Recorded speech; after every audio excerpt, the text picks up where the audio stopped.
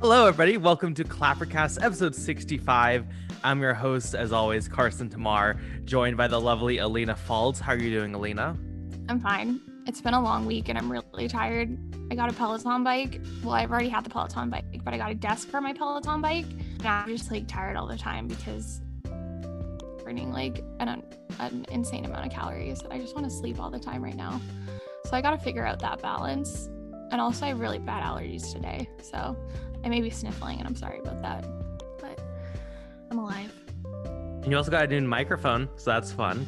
I'm sure everyone's hearing. Yeah. Also joined by, I'm going to call him lovely today, Paul Price. How are you doing, Paul? I'm all right. I haven't done a festival since AFI, and I forgot that I get slightly addicted and also very annoyed. And so it's just this constant feeling of just angst because I need to get through movies and angst because I can start something and within 10 minutes know I'm not going to enjoy it, but I'm already stuck doing it. But I've been watching some good ones. I don't think we'll talk about them this week, but we will eventually. But yeah, it's been good. I did not see Suicide Squad in theaters, and I feel like everyone's judging me on Twitter about it. So why didn't you see Suicide Squad in theaters? Were you just not interested back in 2016, or why? The Suicide Squad. Oh, okay. Sorry, you didn't clarify. How am I supposed to know? No. Actually, it's because my friend all of my movie buddies this week were weirdly busy, which I was expecting, not to sound weird, but I have a lot of friends who want to see movies with me, but they always want to be the first one to go. They're like, oh, your other friends can be the second one. So there's been this annoying thing where it's I'll have 4 people try to get me to go watch The Green Knight, and I'm I'm only going once, guys. This isn't happening again. So I was expecting Suicide Squad to be a similar situation, and no one wanted to go. They're planning for next week's stuff, and they were but I'm good on Suicide Squad. They just all wanted to watch it on HBO Max, which we'll talk about and why that may be. But yeah, so I did not go to a movie for the first time since I want to say I started going back to theaters in March. It was this week. The initial plan was to go see 9 Days, but again, my friends were busy this week. So that's where we're at. I mean, it was, I don't think it was my first week not going since March, but it was one of the first. So no, say what you will about it. You saw Free Guy.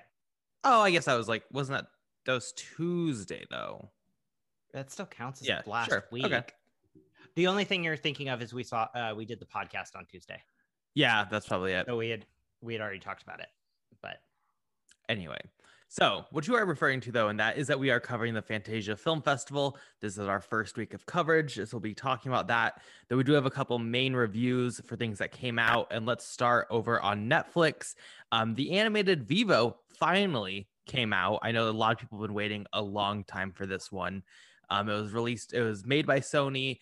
Then it was delayed, finally released by Netflix. And I to mixed reception, I guess. Let's get into it. Alina, do you want to start out possibly with Vivo? Because I feel like you're probably the most positive on it here. Yeah. So, I wanted to watch it because it looked like a cute little animated movie, and that's pretty much all it is. It's not really anything special.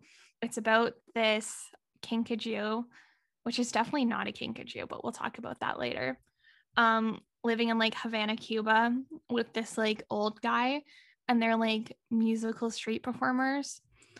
And then the old man dies, and I was really sad about that because I thought their relationship over the first 20-minute movie was really, really good. The opening 20 minutes is solid. So this old dude dies, but he dies before he gets a chance to proclaim to the love of his life, the one that got away, that he loves her. And he wrote a song for her 50 years ago, and this girl went to Florida to be a singer. She left Cuba, and that's why they didn't stay together. So this little girl and her mom come to Cuba for this old man's funeral because he's the dad's uncle or something. And then the Kinkajou ends up going to Florida to find this like lady, and it like definitely goes downhill after like the opening bit, but like it's fine, it's cute, and I think like children will enjoy it, but it's like not going to be a memorable movie. Yeah, I agree with that pretty much verbatim. Netflix has, I think, been overall strong when it comes to animated features. I enjoyed The Mitchells and the Machines. I know other people here maybe didn't, at least one of us. But I enjoyed Mitchells and the Machines. I tend to enjoy their animated features that they release. Vivo is very in the middle for me, as you mentioned. Other than that death, which like came out of nowhere and genuinely shocked me, the rest of this just feels very, very average. It's very like half sweet basic story, half really annoying like trend of like young people being in animated films who are just like obnoxious and annoying, with a bunch of annoying songs. The animation's fine, the story is fine. It bothered me that the Kinkajou didn't look like a Kinkajou because I don't know if I've ever I've talked about this on a different podcast. I used to work at a zoo and I like worked with Kinkajous and I really like Kinkajous, but no one ever talks about them. And then like they just put a monkey in the film, and I was like, well, that's stupid. And I tell you, Lin-Manuel Miranda's not good. I do think a large issue, my biggest like negative for the film is Lin-Manuel Miranda, because everything he does just sounds and feels exactly the same.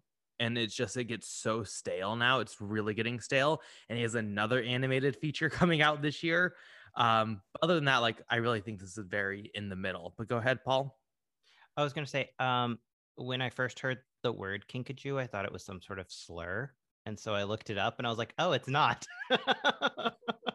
I was like, oh, I've never heard this. I was like, I guess it's like a very childish, like rude. Oh, it's a whole ass animal. And that's weird because I also like used to do like zoo shit. Mine was very much less. One of my best friend's brothers used to do probably what you did, Carson. And when I was a little kid, I would get to go and go hang out with him in the like secret areas and stuff. So like I spent a lot of time at the Dallas Zoo and stuff, but it was very weird to be like, oh, that's an animal, because it definitely is just a monkey. The design of this is a monkey. I knew this was a musical going in, but starting out with Lin-Manuel Miranda's most of the entire musical, his most like Hamilton in the Heights style song at the beginning really just like grated my soul. And I was like, I don't think I'm ready for this. I've been through this too many times. And I even wrote one of my friends and I said, we mostly agree on things. However, I think you'll really like this. I personally want to sink into the sea. And I was miserable the whole time. My friend called me midway through, and I will admit I did not pause. And she was like, "Oh, what's the movie about?" And as I was trying to describe the plot to her, she goes, "Okay, I give up. It doesn't matter." Because when you try to, like, as Alina tried, starting out with the man dying, even though that's kind of like the beginning of Act 2, but it does feel like the first plot because there's so many things that happen in this movie in such a crammed amount of time. And then the whole second and third act, nothing really happens. Is a really weird thing because that first act is just packed with plot, to where I think most kids will get a little bored. To your point about, I think it's for children. I don't see a kid being the death is sad, like old Disney, like Bambi's mom sad, I think, to little kids. And then it'll just like set them on the wrong path for that movie for a while. And then after that, it gets very just bland. I was just a little disappointed. I enjoyed the casting, except for Lin-Manuel, who, if he wasn't the main character, I might have liked his character. But I think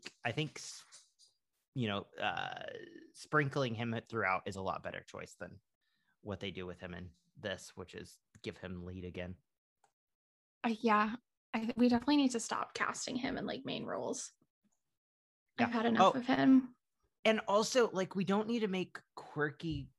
We don't need this like quirky character to be the lead every single time. Um, it's the same thing we used to do a couple years back where everyone had to be a scientist. Now I feel like it's everyone has to be like the quirky weirdo for them to be the main character.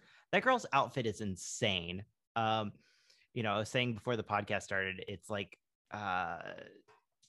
you know, a Hot Topic threw up all over Claire's. It's like it's so gross and so like, okay, of course she's gonna get picked on and be the weird outcast. She's like it's not even like a stylistic like, oh, this is really cool. It really just feels slapdash. Which I mean, if that's how you dress, go for it, but like don't try to like act like she's like a trendsetter. It was garbage. I was very much for those little cookie girls. The Girl Scout clones were my favorite characters, and I enjoyed every second with them. I also enjoyed actually the design of the snake. There's like a boa constrictor, I believe, python of some kind, that shows up. And you know, my dad is in animation and stuff, and so I like was kind of raised in like learning about 3D during the olden days and stuff. That's one of the things that is a little weird about this movie. It doesn't have a stylistic quality because the snake is very unique and kind of this structured design, and then all of the humans are very bland, very Sony Pictures Animation actually. And it's interesting that they don't have a consistency throughout. You know, it reminds me of that movie Book of Life, Book of Death. Book of Life, I believe. Yeah, and that some of the characters were really well designed and some of them were really terrible. And I think it hurts movies to like only do a little bit of stylistic, which I think, you know, something like, I want to say Klaus is the last one that I've seen that I was like, wow, that's really cool looking 3D animation. But yeah. Well, The Mitchells and the Machines was similar to Klaus. Did you not at least like? I know you didn't like the movie overall. Did you not at least think the animation was good I was there? actually about to say Mitchells versus the Machines. Versus, by the way. It's a huge deal. You're just getting the title wrong. We're a movie podcast. Cry Me a River. Yes, the future best animated feature winner, Mitchells versus the Machines, had fine designs. Luca's taking that out. Don't fucking start. No way. No, Those I'm gay tired of the Pixar Italian animated boys. best pictures. No. That's I'm tired of homophobic. Pixar That's supremacy. homophobic, Alina. No, it's not. No, it's It's not. Pixar has been reigning for too long, and they need to be taken down a peg. And I stand by that. Fuck Luca. Although I could also see your, speaking of gay movies, I could also see your other one winning now that we're getting a little off tangent. Flea. Yeah, it would be cool. I mean, it's my favorite film of the year, so I'd be down for it. Yeah, I've seen a couple things that said that might be a surprise one. But back to Mitchells versus the Machines. It is stylistic, but there isn't a consistency with it. I do take back, I would say Spider-Verse was the most recent. Spider-Verse is an interesting animation style, and I feel like if you're doing animation, it should feel like animation. You know, I was actually thinking about that movie Dora the Explorer that came out a couple of years ago, and I was like, this could be that in terms of like how much the 3D animation does. It doesn't really. So like you could have done this as a live action with an animated monkey and been fine, and that's disappointing for these kind of movies. Really go out there if you're going to do animation, because otherwise, why are you doing animation? It's more expensive for the most part. We talked about this last year when we were talking about Soul and Wolfwalkers, and how I didn't really like. I much prefer Wolfwalkers, even though Soul is like, yes, it's very realistic and very impressive. Like Wolfwalkers has a clear like soul and identity that can't be reproduced in live action. It's infinitely more interesting when you have some style and you use animation to like make something aesthetically really interesting and new and fresh. So I fully agree with that. I think overall, it's just a kind of frustrating thing that's going on with animation. Same with, actually, I'm getting kind of frustrated with movie musicals not having great songs. And, people always want to say, well, it's because, we're out of the Disney Golden Age and thing. I don't agree with that. I actually did this Letterboxd thing about Frozen 2 specifically, but I think it counts for all of these. That it sounds like all of these songs now are made to be as generic as possible with the attempt to maybe get radio play. Because all of these are just like, be yourself, do some things. And it's like, it doesn't really move the plot forward compared to like even Frozen 1, which like really each one set up what's going on next. And that was the last one that I've really felt like I saw the songs leading to something. And I feel like after Let It Go blew up, everyone just wants to have like, the next big song that makes radio play. And I don't think that's how it works. I think it's a natural occurrence, but it's just kind of getting disappointing because like a song comes on and I know I can skip it 100% if I wanted to, because the plot isn't going to move forward. It's just going to explain what the character just explained and will explain as soon as the song ends. They really tried to hammer in that Dance to My Own Drum or whatever song. I hate it. It was the worst song in the entire movie, and they played it like 4 fucking times. Yeah, no. The one that like really took me out was the girl singing. And when she said that she used to play the violin and that's how they had to make it rhyme with whatever the next line was, I was like, nope, we're not doing this. This is like, middle school like rhyming. It was rough. But yeah, I mean, it's harmless. I haven't had to work with the little kids that I used to work with, because the work's been slower for the mom. But I wouldn't be upset about putting this on, because I feel like they could fall asleep and they wouldn't care if they started back up and it was 20 minutes later. But which is a big difference from a lot of these other movies. I did like that it is very kid friendly, as long as like the death doesn't bother them. So maybe this is one of those. Oh, compared to something like Wish Dragon, this is like high art actually. Now that I think about it, like Wish Dragon, we literally haven't even remembered talking about when we're talking about the Sony Pictures buy off from Netflix. I remember there's another one in this entire morning. I was like, I'm not gonna look it up. I'm just gonna remember it, and I couldn't remember it. So there we go. Yeah, Wish Dragon. Aladdin the remake. I do think Wish Dragon was better than Vivo, I will say, but not by like. I think they're pretty equal. Wish Dragon. Now that we're a ways away from it, I actually did not finish. I just skipped to the end. Because I fucking knew what was gonna happen. It was just you're sitting there and you're like, I get it. Okay, cool. I didn't end up watching that one because I wasn't on that podcast, but I didn't end up watching that one because you all told me it was terrible. yeah, honestly, I was like, there's not really a point to this. But yeah, Vivo's fine. I kind of wish they had stayed in like Cuba, and I know that wouldn't make sense with like the plot of the movie, but like it was so much like more fun and like visually nicer when they were in Cuba, and then they go to fucking Florida. I was like, okay, fine. Like I know there's like a huge Cuban population there and whatever, and it makes sense, and it's really great for Latinx representation. But I was like, Havana's way cooler. We should have just stayed here. Come on, guys. Like if they had been in like a small town in Cuba, then they had to go to like Havana to like meet this like star lady, that would have made sense too. Just saying. Yeah, no, I completely agree. I also just thought it was just a little weird. They also have the monkey, like what is it? A kinkajou. Kinkajou. It literally sounds like a type of like Pokemon porn. Who's that Pokemon? Kinkajou. Yeah. And it's just got like a dildo strapped on and full gimp suit. But it's still Lin-Manuel Miranda, let's be clear. Yeah.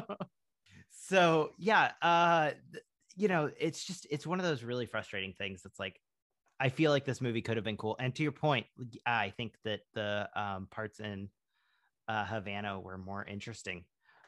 Also, like, it's Florida, so it's just like, I've never thought of Florida as like an exotic location, even though like it was, has a lot of swamps and shit. It was just like when they were like, we're going to beautiful Florida.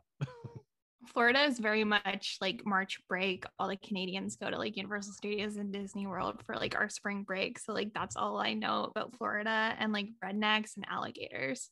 Sorry to our Floridian listeners if there are any of you. I feel I'm like sure it also it's nice. I think it also takes away from the Florida like magic that we live in California, Paul. Because it's like if you're in the Midwest, it's like, well, California and Florida are like the two like summer locations, but we just like casually live next to Disneyland. So like it's very, I think it's harder for us to see that magic because we just like casually live it, you know? Also, Florida is full of like disgusting Republicans, so that doesn't help either. So We don't That's what I know meant if by rednecks. we don't know if a bunch of conservatives listen to this podcast. I hope they do. Well, I hope they do. I mean, don't think they do. I've said some really hateful things about like conservatives on this podcast. I also have. I've definitely I will say I totally support all conservatives. Just go get vaccinated. That's my. I don't want to die. I'll totally like be nice if we can, not get a new variant. The swamp variant or whatever nasty ass things would come out of Florida. I don't disagree. Conservatives. I hope you go. It'll mix with some weird STD from Daytona Beach to like. I like how I was like, I like them, and then straight into like all my prejudices about Florida. Yeah, so that's actually what I was also thinking about the whole time was like, is this pre-COVID? Or is this just now? They're like not wearing masks, going around in the fucking swamps. You really couldn't tell. That's the scary part. Could be after, could be before, who knows? Did you get your Florida hate out for the episode? Are you good? No, I really do want to go to Disneyland. Okay, you know what? I'm gonna do a little sidetrack. I know we're gonna talk about this. But did you guys look at how expensive the Star Wars cruise is gonna be? Didn't even know there was one. Yeah, so it's not like legitimately a cruise, but it's a cruise ship. And so you get on and it's like a hotel that's designed after like one of the Star Cruisers or whatever. And it was like one of those things that like, I'm not a Star Wars nerd. I actually kind of don't like Star Wars, but I am a whore for like immersive experiences. And I was like, oh, I want to go. And then I just saw it, the price. Yeah. Can you say it, Alina? Because my phone's not pulling it up. So this article says it sounds amazing and it had better be. For two people, the experience will cost at least 2 days $4,809 or about $1,200 per guest per night. That's wildly expensive even by Disney World standards. What the fuck, dude? Yeah, so basically what it is you come on and you experience like a whole story, and every cast member is in like performing, and they're like doing things like set around the Star Wars universe. And it's like you get a whole story, and then you get a private tour of the planet Batuu. It's all just very like, who's paying for this? Like it feels West. Oh, well, extremely rich nerds. I know, but like I would once, but I don't see it being a consistent thing where you can get like people to fill up an entire hotel. Agreed. I was just very disappointed because I was like, I was ready. If it was like $1,000 per person for the entire experience, I would have done it in a heartbeat. Like I'd have been like, I hate Star Wars. I think it's all nerdy, but you know what? Like to go and pretend to be a Jedi. No, immersive experience. Well, I think Star Wars is nerdy. $1,200 per guest. $1,200 per night. There's 2 nights. You have to go 2 nights. Okay. You're right. I almost cried at Cars Land one night when it was like 1 a.m. and everything's neon. And it was like an incredible experience because it's just like I'm at Radiator Springs. Like I get it. Yeah. I've never been to Disney World. Yeah. So like I would do anything to go to Disney World, honestly, because like I did go when I was 3, but I don't count it because I was 3 years old. I don't remember any of it, except apparently I met Mickey Mouse and Minnie Mouse when I had like just pooped my pants. Love that. I was wearing a diaper, but that is the only like recollection I have of like Disney World at 3 years old. And I'm like 24 now. So it's like, I gotta go. I would do it. I want to say it was Captain Hook, but it may have been Cruella. I think it was Captain Hook though. Was rude to me, or one of maybe the Mad Lady Hatter? Tremaine. No, maybe Lady Um, Tremaine. Oh, you I've got seen the it. I've seen the Mad No, Hatter make people cry. No. It was the Queen of Hearts. Thank you for that loop de loop. Yeah, no, it was the Queen of Hearts made fun of me as a little kid and wouldn't sign my book. And I got so sad. I was like 4. And apparently, like, it ruined the trip for me. Like, I was sad for days. Those Alice in Wonderland characters are fucked up. They make everyone Yeah. cry. I love them. They're so funny, but not for children. I do hope on the Star Wars cruise. I remember when Star Wars Land opened at Disney or Disneyland, and there were all these stories like they won't tell you where the bathrooms are because they speak like they're like, "What's a bathroom?" And you have to use all these like coded languages, and of course they didn't really do that. But like, I do hope on the cruise it's very. They did for the first day. They wouldn't. I feel like if a guest was like, "Okay, but like I'm gonna shit myself. Where's the bathroom?" No. They're just gonna tell you where. No. I was there on opening day because I worked it. I worked as I was doing some of the stuff for the behind the scenes kind of stuff. And like they were like, "Oh, go play around, be a VIP for the day." It was the VIP day. And so I got to go like around and there were all these like YouTube stars and shit. No, when the actors were like in full on character, it was like, "No, just please tell me where the bar is." And they're like, "What's a bar?" Like, "The cantina." And they're like, "Oh, the cantina's that way." I'm like, "Please." I really they wouldn't on the cruise ship, but for everything. They won't. Oh tell no, you I think anything. I assume it will be. I also assume, have you guys ever been on one of those murder mystery cruises? Or not cruises, No. but like evenings? No. Okay, so like it's one of those things where you go in and you all come in different entrances, and some people are actors, some people aren't. So as a kid, I went to one of these. Actually, weirdly, the night that Harry Potter came out, the final book. And so I was halfway done with it. And I was at the part where Harry dies. And so I was very distraught the entire evening. Spoilers, but continue. Spoilers for like 20 years ago. I'm sorry if like I spoiled Harry Potter for you. Oh no, I was thinking for the audience, not me, but continue. No, I know. But like, also, are you listening to a movie podcast and you've never experienced all of Harry Potter? It's just embarrassing for you. Grow up. Yeah. Grow up, Doug. Grow the fuck up. We're talking about Vivo here, okay? Yeah, so all I was gonna say is one of the interesting things about that, and what I figure this will be like too, is if you go into that experience and anyone could be an actor, everyone becomes an actor. It's very cool. Because suddenly you're sitting around and you're like talking to somebody and you don't realize that they're just like another person. And so I like was accusing all these people of being the murderer, and it was definitely just like random people also at the event. And it was like the guy on crutches was the killer, and I was like, "Oh, I guess I should have figured that out." And not this girl that I thought was cute and kept going over to ask for her signature on stuff. That's why if you're ever at a murder mystery thing and you see someone with crutches, just kick the crutches out from under them and prove that they're an actor. Honestly, just in general, like if you see someone on crutches, knock them over, they might be a murderer. Expose them. They're lying, probably. So anyway, Vivo was fine. Like, it's definitely like a 2.5 star for me. I think maybe a 2. I want to go rewatch some of the performances in the songs to see if I stick with them. I did like the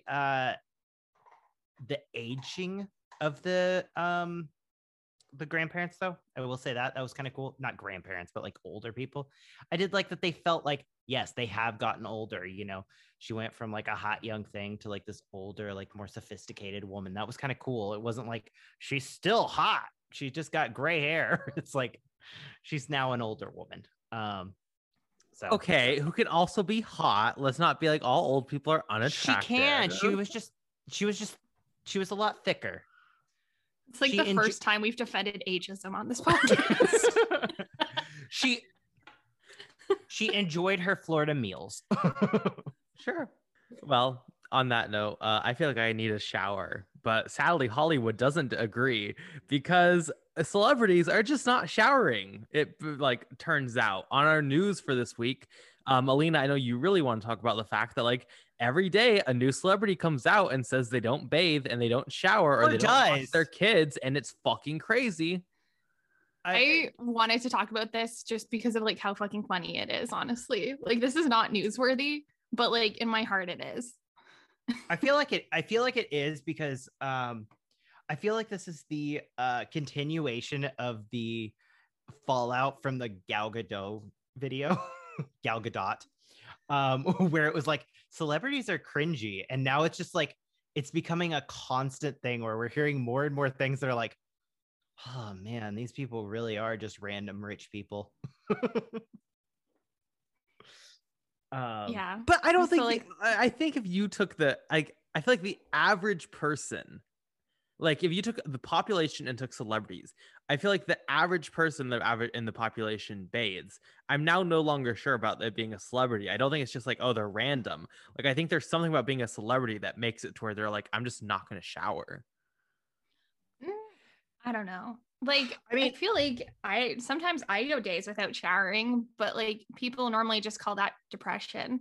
Well, okay, here would be my question that I was thinking about. I would like to know about theater performers and also musicians, especially on tour.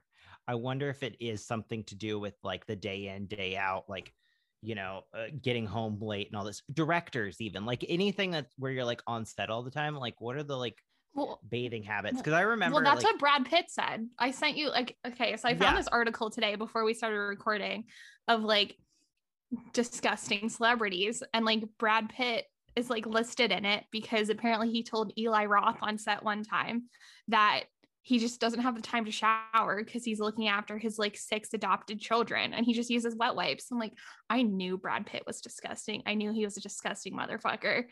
Okay, but here is my honest belief. I think that came from Angelina. Like in the same way Roth learned from Pitt, I would say that Jolie, I mean, because she's insane. Like I love her, but she's insane. Yeah, I mean, her first marriage, I think, was to Billy Bob Thornton. Yeah, with the vials of blood. Yeah. And then her Oscar speech being, you don't know how much I want to kiss my brother right now. Like, this woman does not shower. If that was one of yours that you have set up for us, like, I will just tell you, she does not shower. I don't think she has since her Oscar. She's keeping that stench of gold. I mean, it could be an effective way to win an Oscar. Like they want to get you on the stage, so you're just away from like they are away from you. So you don't have to smell them anymore. That's why they're like, Brad Pitt, go up, just go do the Oscars, buddy. Mm-hmm. Also, you know who definitely doesn't shower, and I don't have confirmation of this, but Leonardo DiCaprio was also disgusting. I know it because he's really into environmentalism. So I know for a fact he doesn't do it because he doesn't give a fuck about anything and he wants to conserve water. Like, have you heard that story? For True, sure. Joaquin does not either. He was on my list too. But like, have you heard the story of like Leonardo DiCaprio like fucking girl's doggy while he like smokes cigars and like wears headphones and he just like doesn't give a shit? He's in his own little world. That man does not care about anything. I guarantee you he does not shower daily. It was originally Ashton Kutcher and Mila Kunis, who are not surprising at all. No. Then it was Kristen Bell and Dax Shepard, who somehow are less surprising. I used to have the biggest crush on Kristen Bell, and then I realized that I just had a crush on Gossip Girl as a character and also Veronica Mars. And then like her as a person has been like really cringy to me, and it's big like grandma vibes. It's just like something weird about her. But anyway, so they announced that they don't. Or their children. That was where this all started, was actually like, we don't bathe our children. And then it went to, we don't bathe ourselves. And then the big one, Alina, of course, was Jake Gyllenhaal. Honestly, I did not see that one coming. I don't know if you guys saw my tweet about it, but it was really funny. So you should follow me on Twitter for that. Yeah, that one was the one I wasn't expecting because I feel like Jake Gyllenhaal is a very like clean cut man, but you know, he is insane. So yeah. So then after that, Chris Evans gets asked if he showers, and he's like, "Yes, I do. I'm very clean." And That was an old interview that got like re-brought up, but yeah. That's so funny. Mhm. Why would you ever ask that? I And don't know. why does he answer it so exasperated? Like, I don't know the context of it because the clip I only saw was just him like insisting he Yeah, showers. Doesn't it know, kind of feel and- like he might be hiding that he doesn't shower though? He was so like strong no, on no, the no, answer. no. Captain No, America. he does. I have Captain America shampoo, so he better shower. Anybody who is like really into working out other than Zac Efron showers. Okay. Like Yeah, I if they agree. have like a nice body, they shower. Like The Rock. The Rock insisted he showers 3 times a day. The Rock has a schedule. He has different temperatures for Mhm. each shower. He's on top of it. That felt very was it Mark Wahlberg or was it Chris Hemsworth? Maybe both. It was Mark Wahlberg for sure, at least. Yeah. Okay, and Chris Hemsworth I think does it as well. That have like these weird schedules that make you just like, this is like undiagnosed OCD. This isn't like cutesy. Like, please see a therapist. But yeah, so give us these 10. Okay, yeah. So I did create a list of 10. We're just going to go through them and say, do you think they shower or not? Some might be easy, some might be more difficult. Number 1, John Cena. He showers. He's a clean man. I know it. He's so serious and clean cut. I used to watch the shit out of Total Divas and Total Bellas when he used to like be in a like long-term relationship with Nikki Bella. He's a clean man. Guarantee it. Okay, I agree. He showers. I'm gonna say he's one of those who would change before showering. Like, say he was on set all day, had to go to a dinner. I don't think he would shower before, but I do think he like would make a point to later.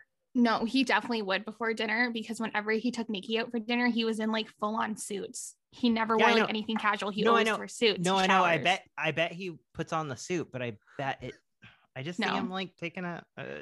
He definitely would shower because he has short hair. It would take him like 5 minutes. He does quick showers.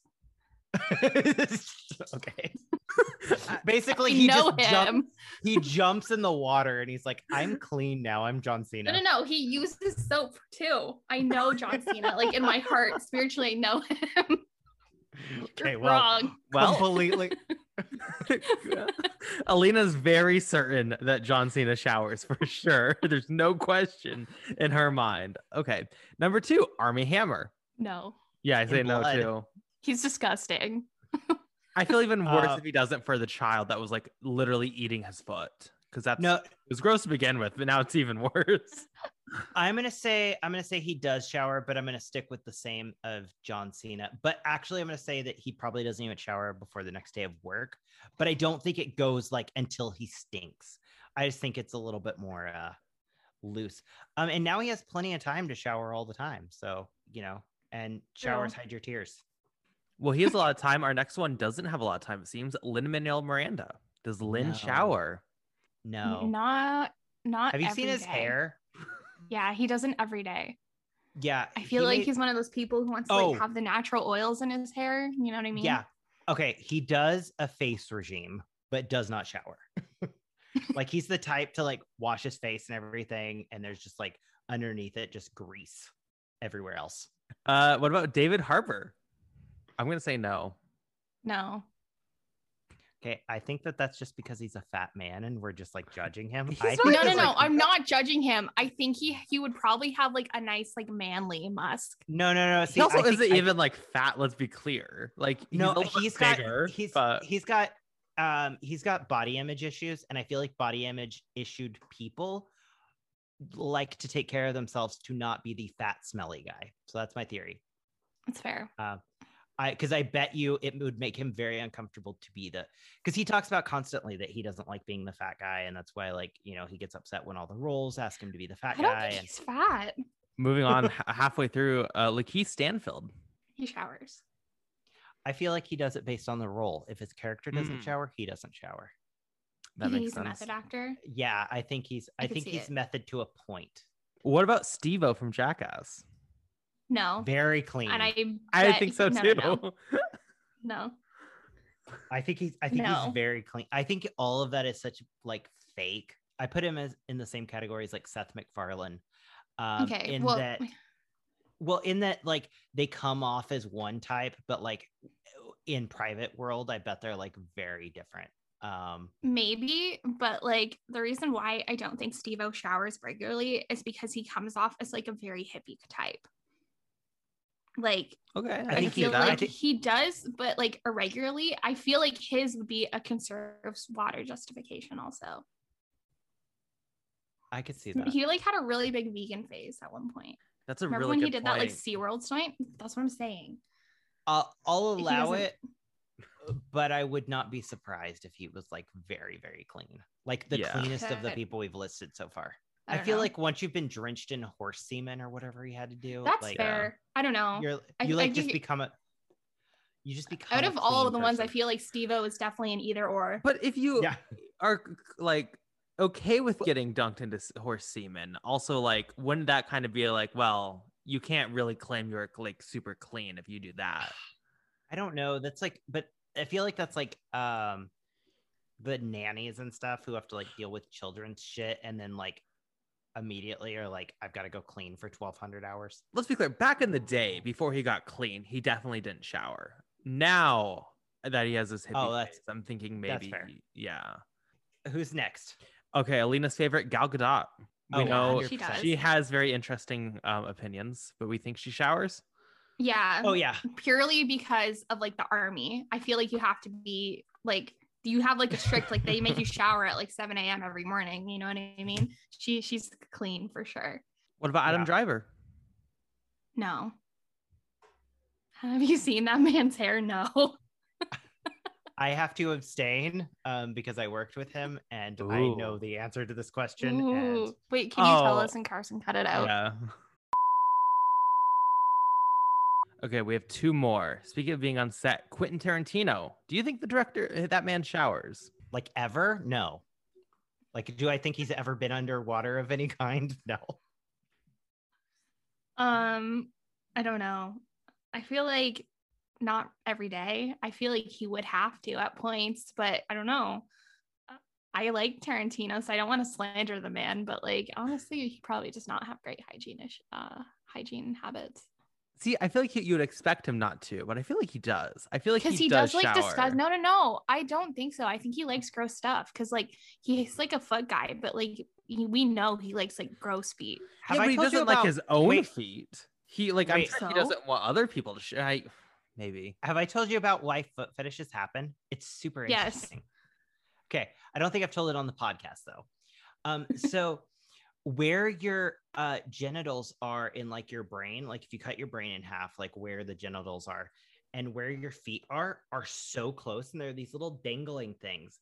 And it's so easy for them, like when you're younger, for them to just tap each other. And so like they're like wrapped together. And so it's how that particular fetish is created. They were talking about that's why it's the number one, is it's just so close. Like foot and leg is right next to I think foot, leg, and ass is all next to where your genitals are. And The then they foot were fetish is really that common.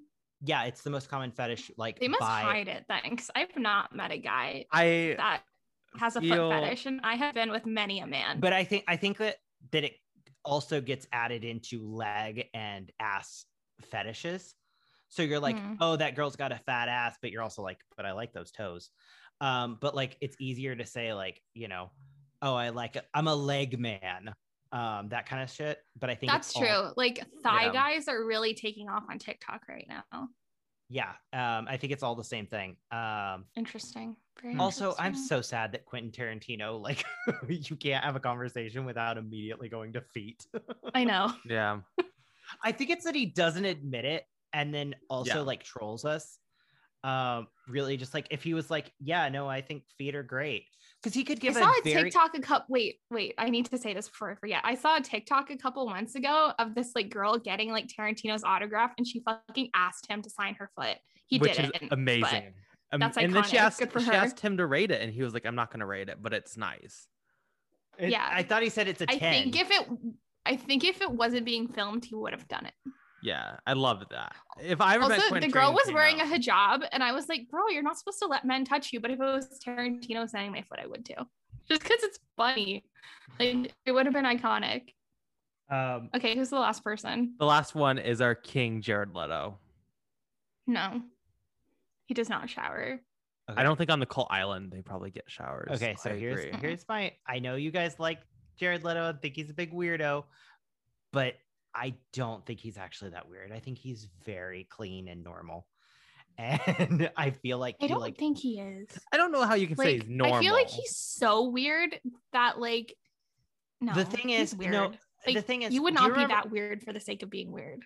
Do you remember like weird kids in your high school, Carson, which I guess is in a couple years for you, but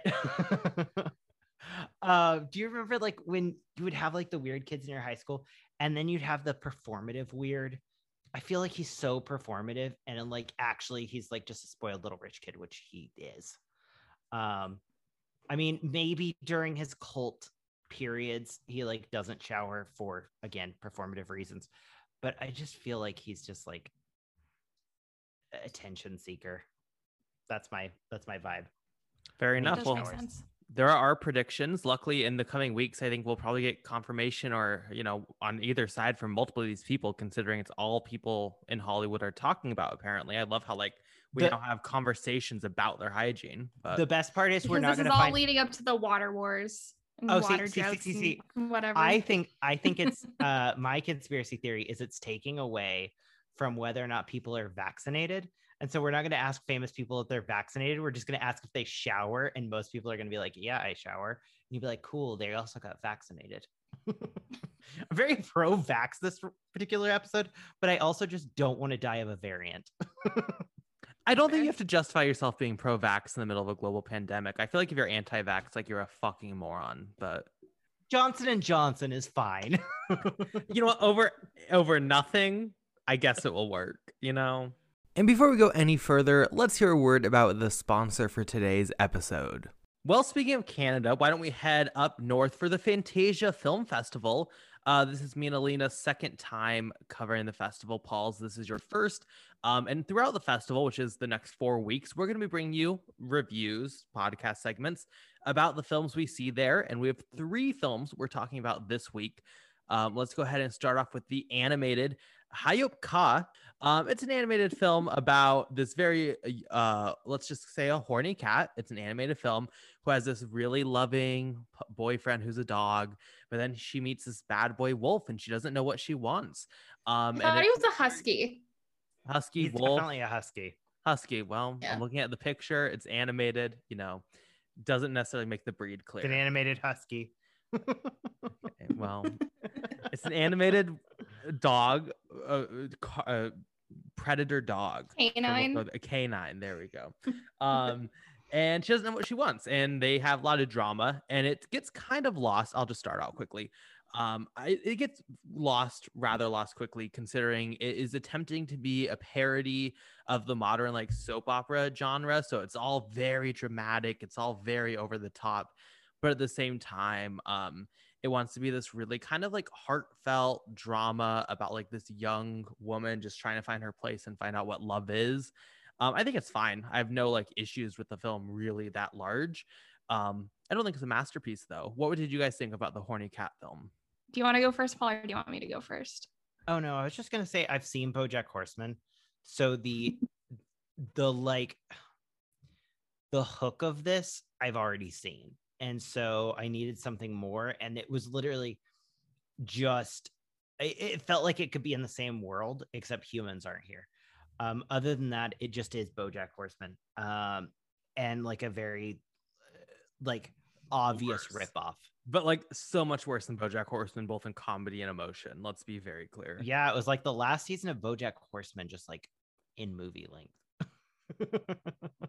Yeah, well, it's specifically supposed to be based on like Filipino telenovelas, which I have not seen any of those because I'm not Filipino at all. But like I liked that the film opened with like them explaining all of that stuff because I feel like I liked it better, like knowing specifically what it was like supposed to like be based on. I feel like if I had no context to this, I would have like hated it, but like it was tolerable. I had fun with it. There was like some parts that made me wildly uncomfortable. Like some of the sex scenes in it are just like ew, because they're like animals. And then like the husky and has like 8 nipples. I was like, I can't, like, this is too much for me. But like I appreciated what they were going for, and like it's fine. It was fun. Yeah, I mean, uh, overall, I just feel like this had promise. I feel like, and I usually don't say this on this kind of stuff, but it might be better like with a dub over a sub, because I didn't find the cast particularly like incredible. They were okay. But I think you could take this exact same story and put some really good voice actors over it. Um, so yeah, I guess I'm gonna say I would prefer the dub that doesn't exist. Not a Netflix dub though. Netflix dubs are the worst, which I know it's owned by Netflix. So I don't know if it has international distribution. I believe that's only locally where it was produced. Netflix dubs suck, though. I hope Netflix does not touch this when it comes to the dub. I try to watch a complete side point. I'm watching Elite, and I was like, oh, I'm going to switch over to the dub because that's how I watched Money Heist, but it was fucking atrocious, so I couldn't. No, this is like I will say I like the animation. I don't think it's anything like spectacular or amazing. I think the animation looks fine though. It's quite stylized. Mm-hmm. yeah, I'm from a slightly different. I guess I'm the Alina and I are the only millennials. A millennial Gen Z cusp, actually. Apparently, I fall into both. Cool. Put that on your Tinder profile. No. But no, I was gonna say it reminds me of like 2002, 2003, like Flash animation. Hallmark used to have this like bunny and rabbit, bunny and cat. I don't remember what they were. But they used to have these little like greeting card things, and it gave me that same vibe. That's just like made on the cheap, but I think this like actually took a lot of artistry, which is sad because it ultimately does feel like old Flash animation. I mean, I think it looks better than that. I think you're underselling it a bit here. Like I get the base level, but it looks good. Like it looks. Oh no, with these the didn't look. movement and These stuff. didn't look. These didn't look bad either. It feels like a dated style, I guess I should say. It doesn't feel like fresh. It feels like refried beans. If refried beans were an animation style. I don't know. I feel like the thing for me is I didn't like the main character. I didn't like Nympha. And I thought she was gonna be like really relatable, but she just comes across as like such a bitch. Because like she has a nice boyfriend and she goes and like cheats on him with this like rich ass husky. And I was like, well, Roger didn't do anything wrong. You could at least like break up with him first, but she's like just flipping back and forth between them. It's like a whole thing. And she's just mean. She's just like a really mean character. And I feel like they didn't really give her like many redeeming qualities, which I think you need for like a lead character in like some sort of like romance, because like she's the main character. You should be like rooting for her in like genres like this, but I just was like, you don't deserve to be with either of them, girl. Yeah, it was interesting that it continued to focus on her when she had made decisions that were negatives consistently. Also, the Hallmark characters were called Hoops and Yo-Yo, and they were a big part of my grandma and I's relationship. Just looked them up. You should too. They were great. I would like them to be brought back. I recognize them. Yeah, they're cute. Cool. Well, the next movie we're talking about from Fantasia this week is Baby Money. Alina, this was your pick for this week. Do you want to introduce this one? Yeah, I watched this one on like the first day that I watched the festival, so like July 28th, which is like 10 days ago now. But I really enjoyed it, and it is kind of like basic, but it's really fun. It's about this girl, and she like gets pregnant, and her boyfriend is a criminal, and they're like poor. So like the boyfriend and some of his like criminal friends, like they're like petty criminals, try and go and like rob this house and like everything just turns to like absolute fucking shit. And it just like keeps like escalating and escalating from there. And I feel like the film did like a really good job with like building tension and suspense and all those things. And I really liked how women were portrayed in this movie. Like I felt very like not like girl boss, because that has like a negative connotation, but I was like, this is like really fun, like girl power, and I really enjoyed it. It was solid. I'm glad you liked it. It was fine. I liked the first act a lot more than the last two acts. There was like a stagnation overall once they got to the nurse's house that I just wish that they had done something to spread that out more, because once they got to the house, I was like, with a lot of home invasion movies, I always feel like there's only two ways this can go, and it always does. It's either or. And I was just ready for a twist, and I felt like there wasn't that many twists. And everything, not to spoil like the end, but like everything kind of wraps up in a bow, and I was like, okay, sure. But I think this would have been better in theaters than watching over, screener. And this also, to be fair, was my 10th, I think, Fantasia movie in a row. And so like, I was a little burnt out by then. So if something wasn't catching my attention as quick as a movie normally is allowed to catch, I was a little bored. But Carson, what'd you think?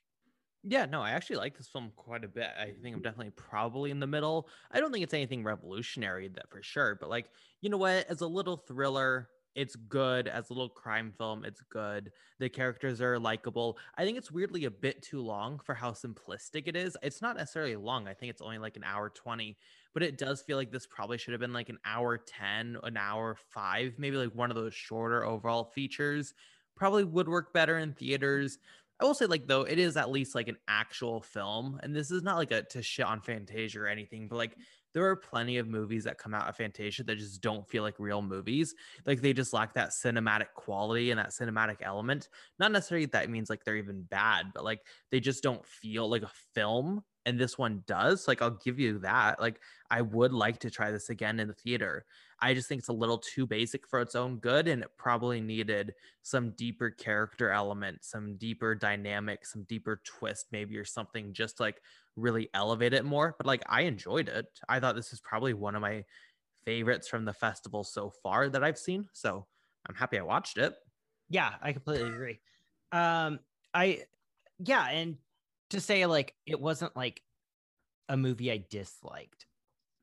I just felt like once it hit the point where they were in the house, none of those characters, there's a like certain amount of plot armor that I felt for the two people that are dealing with the infiltration of their house. And I was like, nothing's happening to either of these people. So there's a lack of fear. If they had done something really shocking, then I think it really added a third character and taken them out or something like that. Just add like an additional tension.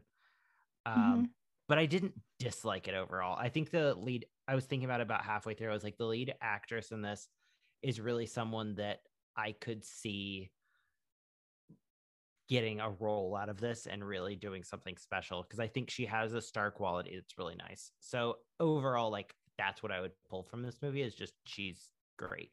But yeah, it was like a fine thriller. My friends and I do terrible movie Tuesdays, and if I put this on, I don't think that we would have had many like funny things to say about it. So I guess that's something positive to say, is like we're purposely trying to make as many jokes as possible, and like sometimes we'll hit a movie that's like a good like 3-star, and we're just like, okay, well, that's that. Sure. I mean, that's the highest praise I guess you can give a film, that you can't make fun of it, I guess. Moving on to the final film. Paul, this is yours. Hotel Poseidon. Can you make fun of this one? Is it good? Like, what are your thoughts on Hotel Poseidon? So I was telling you guys before the podcast that I really think that the director of this is a huge fan of Jean-Pierre Jeunet. I think I looked up his how to pronounce it correctly. Director of Amelie, director of Delicatessen, director of City of the Lost Children, and also I want to say the 4th Aliens movie. But it definitely has just that strong feeling of, it's basically, here's some weird shit, try to figure out some meaning from it. And for the first 30 minutes or so, I was like, this isn't really working for me.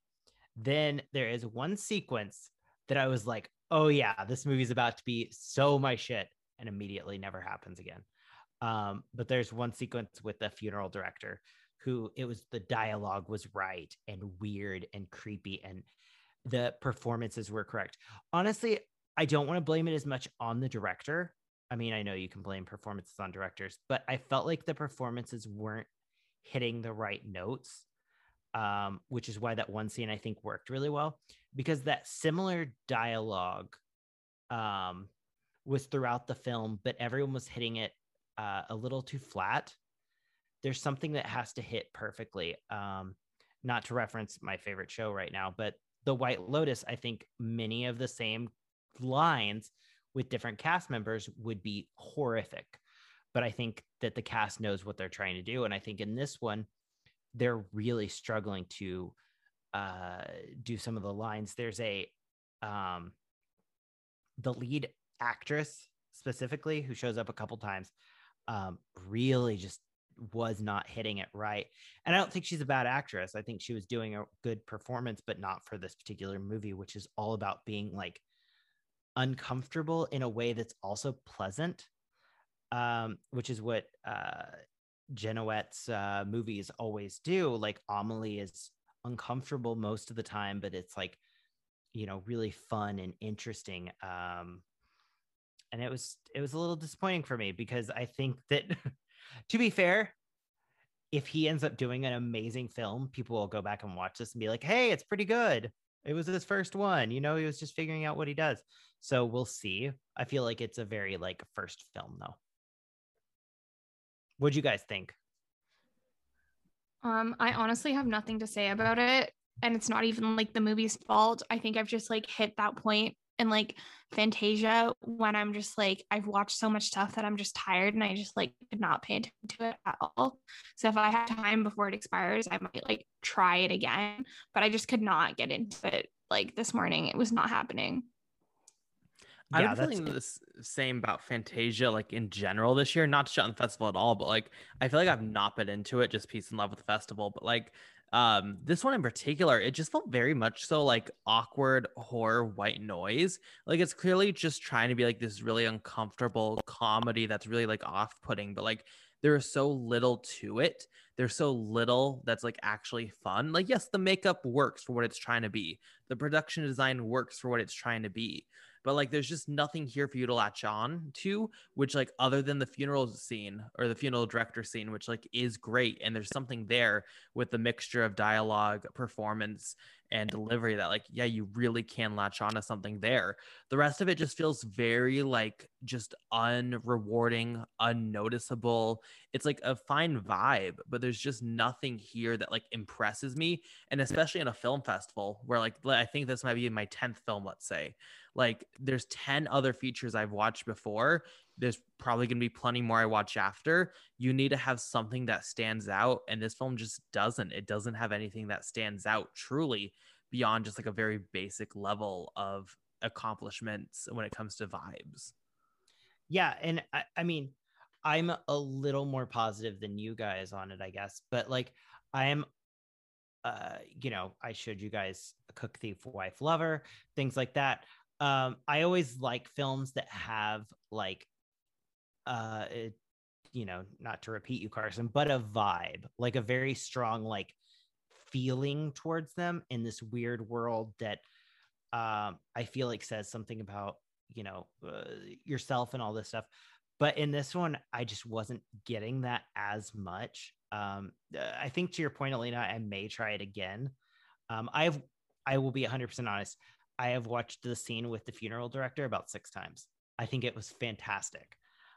There's something about how the dialogue works. The moment, there's a moment where the funeral director's sitting there, and all of a sudden her assistant like reveals himself behind her, and all they use to do it is like the sounds of his leather jacket moving. And it is so weird and creepy. And, you know, they both have huge smiles. What Carson was talking about with the makeup, since you haven't seen this yet, is everyone's wearing like full on, very 1920s, like inspired white makeup, like, and all bright red lips. It's very creepy, very clownish.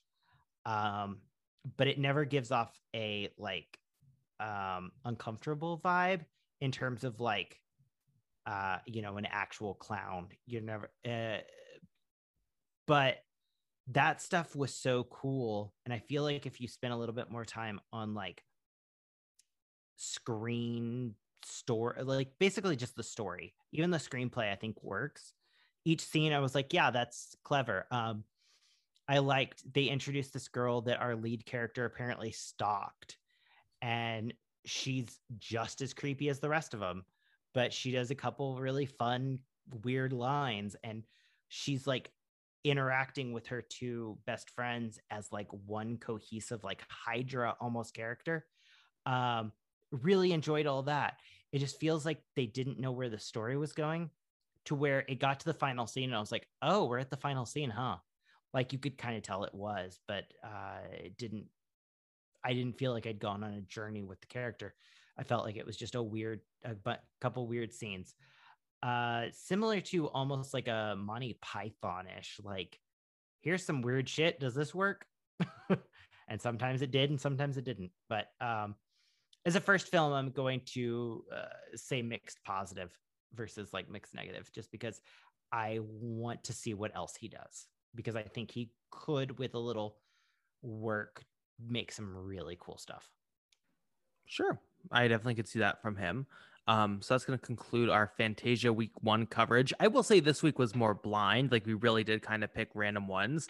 We've now seen multiple films, so I think in the coming weeks, it should be hopefully more positive. We'll see what happens though. So if you want more of this, obviously tune in for the next 3 weeks after this, and we'll have, what is that, like 12, 3, 6, 9. We'll have 9 more Fantasia reviews. Though I do want to quickly mention the 2 shorts that you guys made me watch, Progressive Touch, and what was the other one? Fruit, I think it was called. Some very interesting shorts from Fantasia, I guess is all I want to say. Very provocative. Actually, this is a fun aside. Fantasia is very horny this year. It is. Like almost every movie I watch has had like some element of horniness in it. And I'm just like, I hope the festival people listen to this. Have you guys like gotten laid over quarantine? I would really like to know, because it doesn't feel like they have. Yeah, because most of these movies were shot pre-quarantine, which is so weird when you think about it. It's like, they were definitely doing the selecting in quarantine. You know what I mean? Yeah.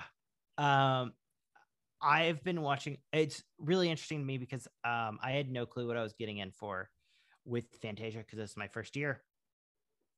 And I feel like half the movies are very, very horny, and half the movies are like so violent, it's like hard to look at. It just feels like it's such a weird thing. My friends keep going like, oh, what movies should I watch? I'm like, with caveats, here's a couple that I think are fun if you want to go pay the ticket price. Side note, I cannot figure out how to get a ticket for anything. I've been trying for the past like 3 days to buy tickets for things. They are very hard to buy.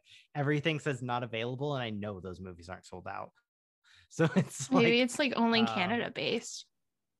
I don't know, but I was really excited. There's a movie we'll talk about next week, and I think might be my recommendation. We'll see. That I've been wanting to just buy to have friends watch, and I just can't. It's very frustrating. Yeah. Well, so we'll talk about that later then, that film. And let's continue to see if Fantasia continues to be this horny. I will say I'm very interested. Is this going to be a trend we see in cinema moving forward? because like it's very clear that after lockdown, people are out there, they're horny, they're ready to get laid, or if they can't, watching people get laid on the big screen. So I think we might see this in the next year when it comes to non-festival releases also. But let's transition over to our final review, our final segment of the evening. The Suicide Squad, James Gunn's The Suicide Squad, finally released on HBO Max and in theaters. The soft reboot of the 2016 film that was not well received by most people. Paul, why don't you start us off with The Suicide Squad? Did you care for this one? Did you like this one? What are your thoughts? Okay, so I have a thing where I think I just mentioned with Stranger Things, but if a movie starts with something that just seems unnecessarily cruel and to a thing or animal that isn't deserving, I'm just like put off. And the opening scene of this is a like animal cruelty scene, which it just feels very James Gunn, just to like be an asshole a lot of times, which is why it's so funny that people say that he's a comedic person. I feel like this movie's very sad, honestly. Like you step back from the pretty visuals, which actually I didn't particularly find them that pretty outside of the Harley Quinn escape scene. The majority of this movie is very just sad. It's, this like kind of, he tries to do this thing where it's like an attack on like American imperialism or something, but it feels very mixed messagey because it's James Gunn. And I just like, I didn't dislike it, but I felt gross watching it. I felt like I should take a shower. Honestly, it just, there's so many things in this that I go, that was mean. That's consistent with James Gunn in general. I've always felt with his movies, outside of the Guardians movies, which feel very forced by Feige, that he has a meanness to him that is like uncomfortable to me. And I don't mind mean movies, but I do mind when they're mean to innocent people, which I feel like he loves to do. What were your guys' thoughts? Yeah, I was not a huge fan of the Suicide Squad. I feel like it's worth saying that I also don't like the Guardians films. Specifically, number 1, I do not like. Number 2, I think is better, but I still don't love it. Still not like top tier Marvel. But I feel like the Suicide Squad really like weirdly captures everything I feel about the DCEU up to this point that this is part of. The tone is completely inconsistent. Every scene feels like it just takes on these weird random styles. The Harley Quinn escape feels like nothing else in most of the film. You'll just have like this really gritty action scene, and then it'll become comedy. And then you have like King Shark running around an aquarium. That's sweet, but then like it changes. Like it's very inconsistent, just like every film in the DCEU is very inconsistent. Like this is the same universe supposedly as like Man of Steel, Batman v Superman. Like it's not gelling together. The humor is very mixed. There's some jokes that are really good in here. Like there's a few lines that really got me. The majority of them did not, however. The plot was bland, didn't care about the plot. The visuals are shockingly bad. I'm not even talking about like really the CGI, but like the color grading in this I thought was abysmal. I thought this like looked terrible, as with most of the DCEU. With the only true standouts of the DCEU and this film being Harley Quinn and King Shark. Anything with them, great. The Harley Quinn escape was fun visually. I think that character is really fun. Any sort of like depth the film had, I thought worked best when it was with her. And King Shark is now my favorite person in the DCEU out there. He is hilarious. He is funny. He is sweet. He had my heart, and the entire film I was literally like getting stressed. Like, are they gonna kill him? Are they gonna kill him? Oh my god, please don't kill my boy. Please don't kill my boy. I won't spoil if he does or not, but now, I mean, it's just this film was perfectly capturing my thoughts on the DCEU. It's not like the worst thing in the world, but it's not good. It's not fun. It's not good. I liked it. I had fun. Like, you guys are so boring. It was really fun. You guys didn't see this in theaters, did you? No. Yeah, so I went and saw it with my dad yesterday, and you guys had watched it before me. So like, I had gone in with low expectations because both of you didn't like it, but I just had a really good time with it. It was really fun to me. I agree that it definitely feels like really inconsistent, but like not in a bad way. It just felt more like a roller coaster, or you're kind of just getting like slammed around between things. Um, I liked the like mean gritty action stuff. I thought all the action scenes were like really fun. And I also liked the comedy bits. I thought I know I'm like a John Cena like whore, but like I actually thought John Cena was fucking great in this. He's so funny. Like my dad hates John Cena, and that's because my little sister and I used to be really into professional wrestling, and he thinks it's the most like white trash thing ever. So he just like doesn't like John Cena because he's like professional wrestling stupid. But like my dad, this like 50-year-old man was fucking laughing along to like every single thing John Cena said. Um, to the point where after the movie, he was like, I kind of like John Cena now. And I was like, thank you, James Gunn. God, like I've been trying to get this man like on the John Cena train for years. Yeah, John Cena was my favorite character in it. God bless James Gunn for putting him in some white tidy whities where he got like full outline of like dick and balls. Amazing. I thought Idris Elba was great in it as Bloodsport. I thought he was like a really good like leader for the team. Harley Quinn is great. I wish there was more Harley Quinn. Um, the other character that really stood out to me was like Ratcatcher too. And I didn't think she would, but she was like a really endearing character. And her superpower is like honestly kind of dumb, but her like little rat Sebastian was so fucking cute. And like her backstory, and her dad is fucking Taika Waititi. I was like, this movie just feels like it was made for me. Like, I don't think it's a perfect movie. I definitely had issues with it. The stupid giant starfish, dumb as hell. Like, I don't know if I necessarily liked the plot itself. Um, Especially as like a history major who has studied like imperialism, it just felt really icky to me to like put this in like a fictionalized like Latin American country about like American foreign policy. And then like I felt like they handled that in like a really wrong way. But like, I don't know. I just had a really good time with it. It was really fun. And like I feel like you have to see this in theaters. It is really like loud and fun. Like my fucking seats were vibrating and they were not the vibrating seats. It was fun. You just brought your vibrator. No. I mean, John Cena's in the movie. Just shows up and you're just like, Dad, don't look. Look at that washed hair. God bless him. I mean, I guess there's something about James Gunn in particular that I have not liked since I saw the movie he wrote before he got famous, which was Belko Experiment. And that was the moment that I was really like, oof, I don't feel right with this man. I feel like there's something that he likes about torture and things that I think is really interesting that we haven't like discussed with him as a like director in the same way we discussed Tarantino's Feet. And when I was sitting there watching the Harley Quinn torture scene, really just like hit my stomach weird, because I was like, I think he enjoys shooting this. Like, I felt a loving respect for torturing this woman. James Gunn is a kinky man for sure. Yeah.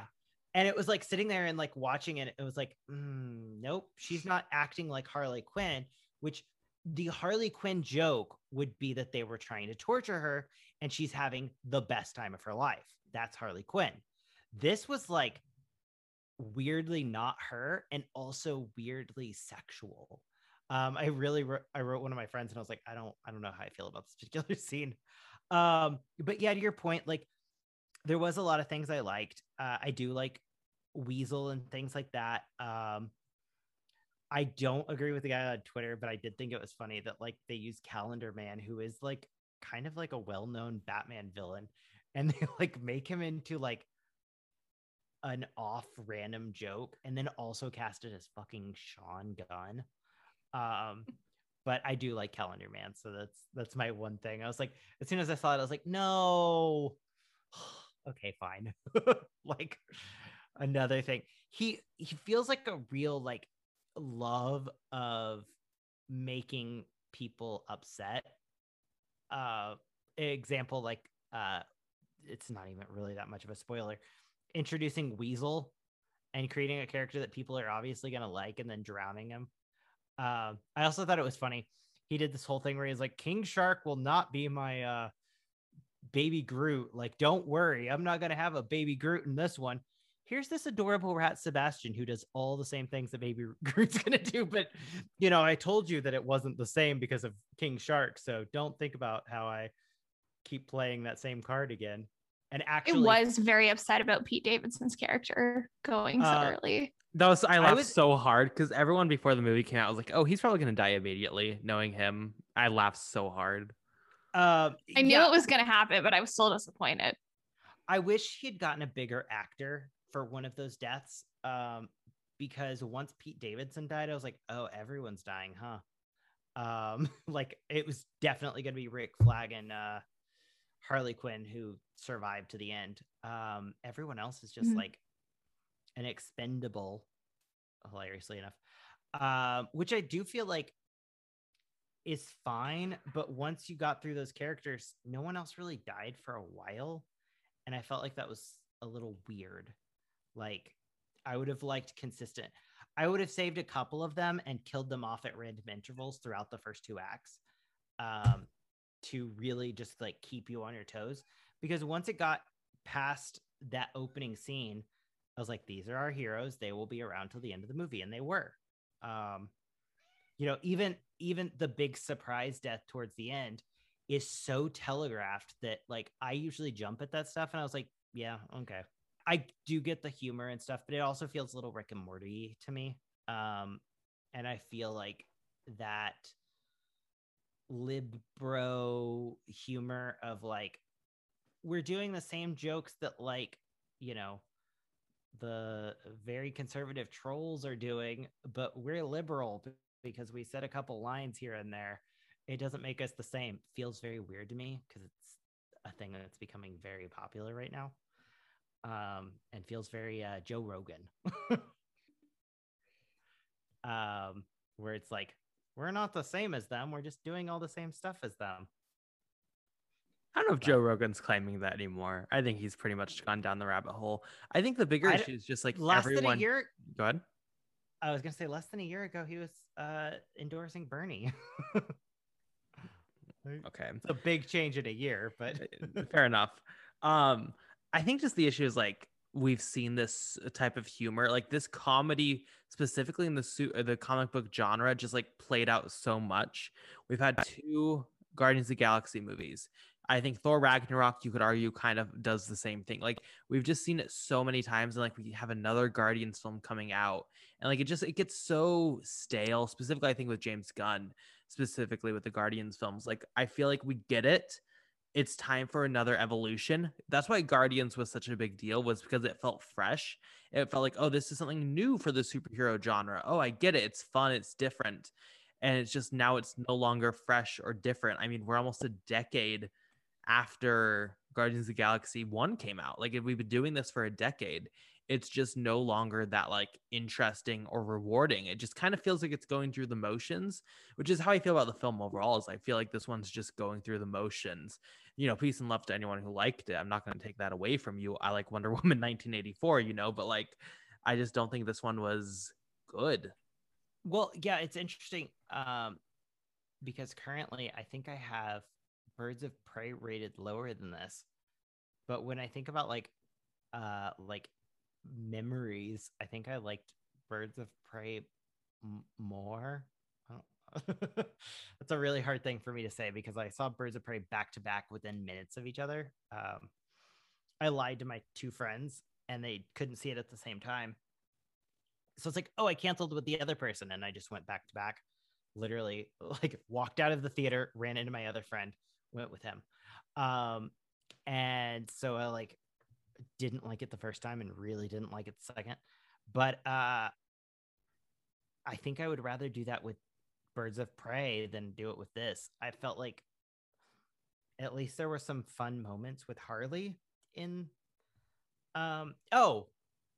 actually, side note, there is a joke about this character named Milton, which is like the funniest part of the movie. And it was the first joke that I was like, yep, this doesn't even feel like a James Gunn joke that like I feel like other people think is funny, but I don't. This feels like a legitimately just good joke. It's basically that a character has been there the whole movie and you've never seen them before. And I really remember looking and I was like, oh, is that who is that? And it's really funny. And I would remember Milton. I would remember Milton for sure. Yeah. And then Harley doing the callback, which you can use those callbacks as like, this is good humor. And then you can use the mom joke with Polka Dot Man, which I felt like really got stale quick. The first time they did it, the second time they did it, the like fourth time they did it, I was like, please stop talking about your mother. The only part I liked was when they did the cutaway and it was the entire Suicide Squad as the same woman. But they didn't even keep that joke going when they showed her as Starro, because she should have looked like a star. Instead, it was just his mom, because James Gunn's a hack and doesn't have consistency with his own jokes. But yeah, I did like that they brought in secondary characters. I don't like that it feels like this thing where people were praising him for choosing secondary characters, but then he callously kills them off and makes a joke out of it, to where you're like, what? Didn't he just like choose out of a dictionary? Which is what he said he did. In the interviews, he'll say like, I chose the lamest characters and wanted to do them so he could kill them in brutal ways.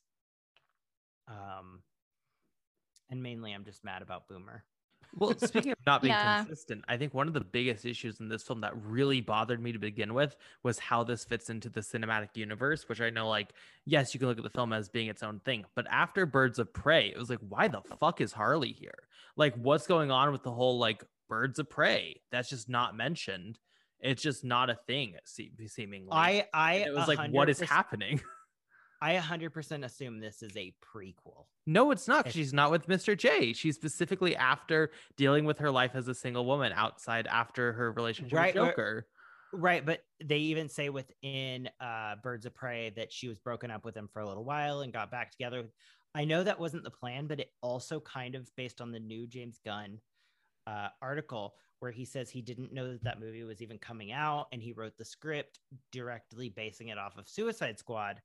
It's like, okay, then this is probably... So if you were going to start creating the DCEU like timeline, this is probably like... Sure. This is after Suicide Squad, before Birds of Prey, and Zack Snyder's Justice League.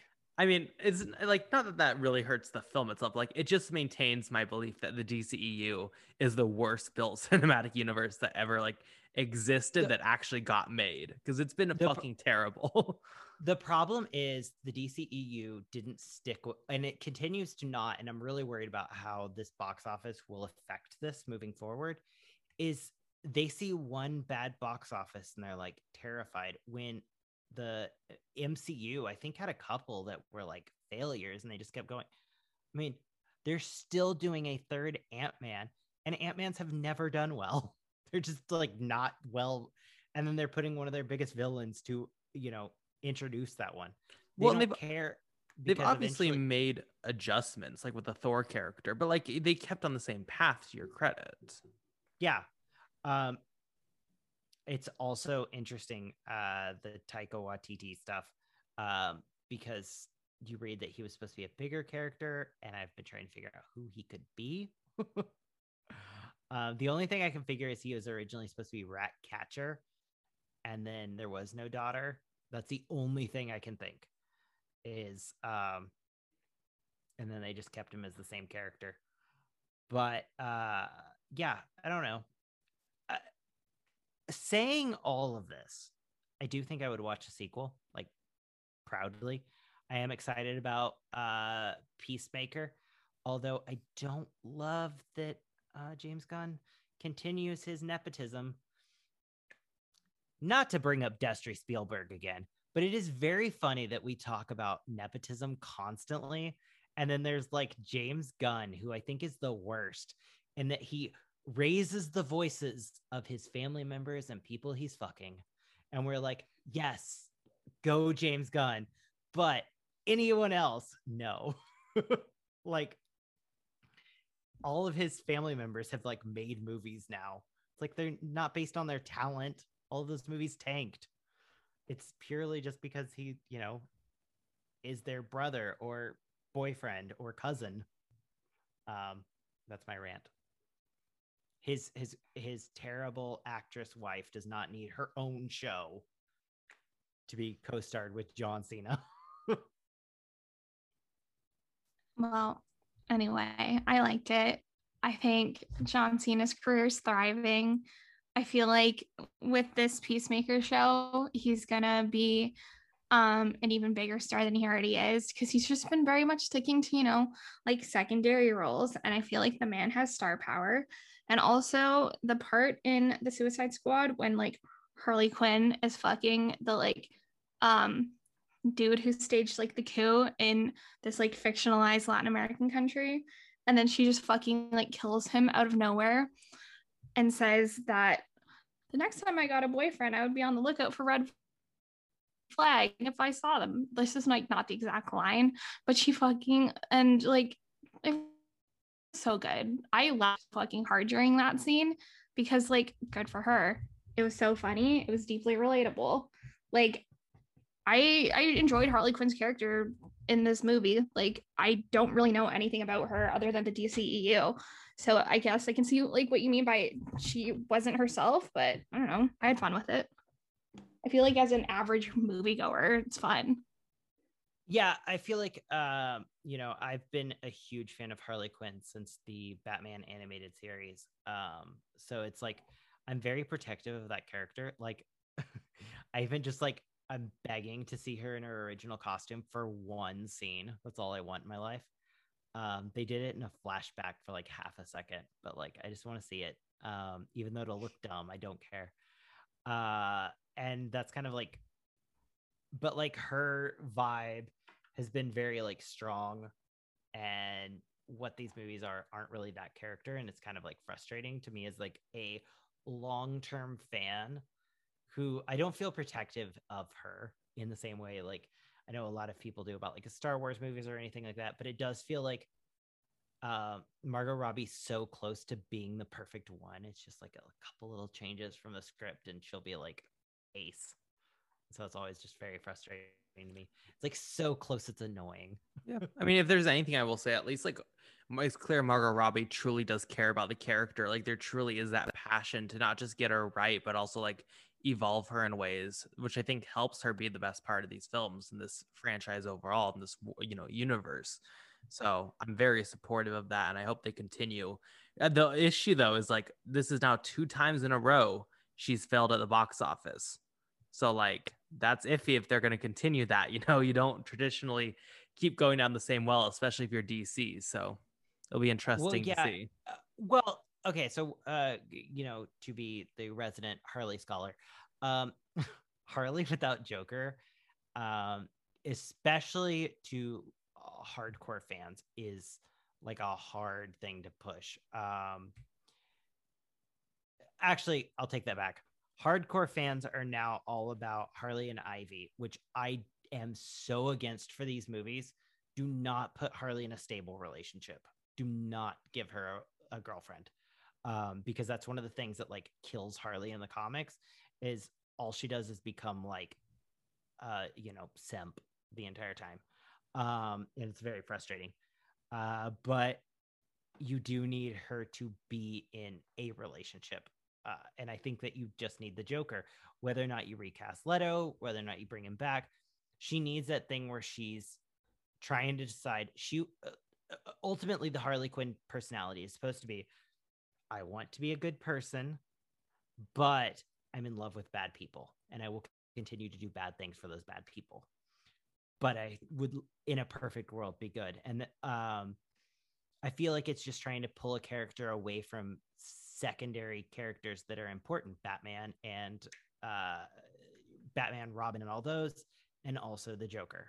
And I feel like it's, not to say like release the air cut, but I would like to see like what they were planning to do with her originally, just to see, like, for morbid curiosity. It doesn't feel the same to me as something like the Snyder Cut, which I think will be like, oh my gosh, this was so much better. I think it'll just be like, oh, that's what you're planning to do with her, because I've seen some of it and it does look like more closer to who Harley Quinn is.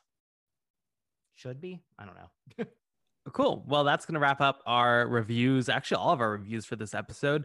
Let's quickly go into our Clappercast film spotlight. I think I'm the only one to see this one. Circus of Books from 2019, a Netflix documentary about a gay porn shop in Los Angeles, and specifically how that has changed throughout the years. But it finds a really deep and interesting meditation on like how humanity, how queer culture has changed throughout the decades. That was really poignant.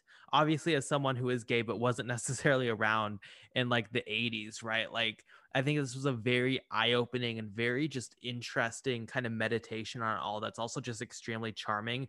It's this straight Jewish couple that just runs this gay porn shop, but they themselves also are like not necessarily the most weirdly like accepting people, and especially as their family, multiple of them come out as queer, like they have to accept it. There's like a lot to this documentary, and I think it was swept really, really under the rug, which is unfortunate because it's on Netflix.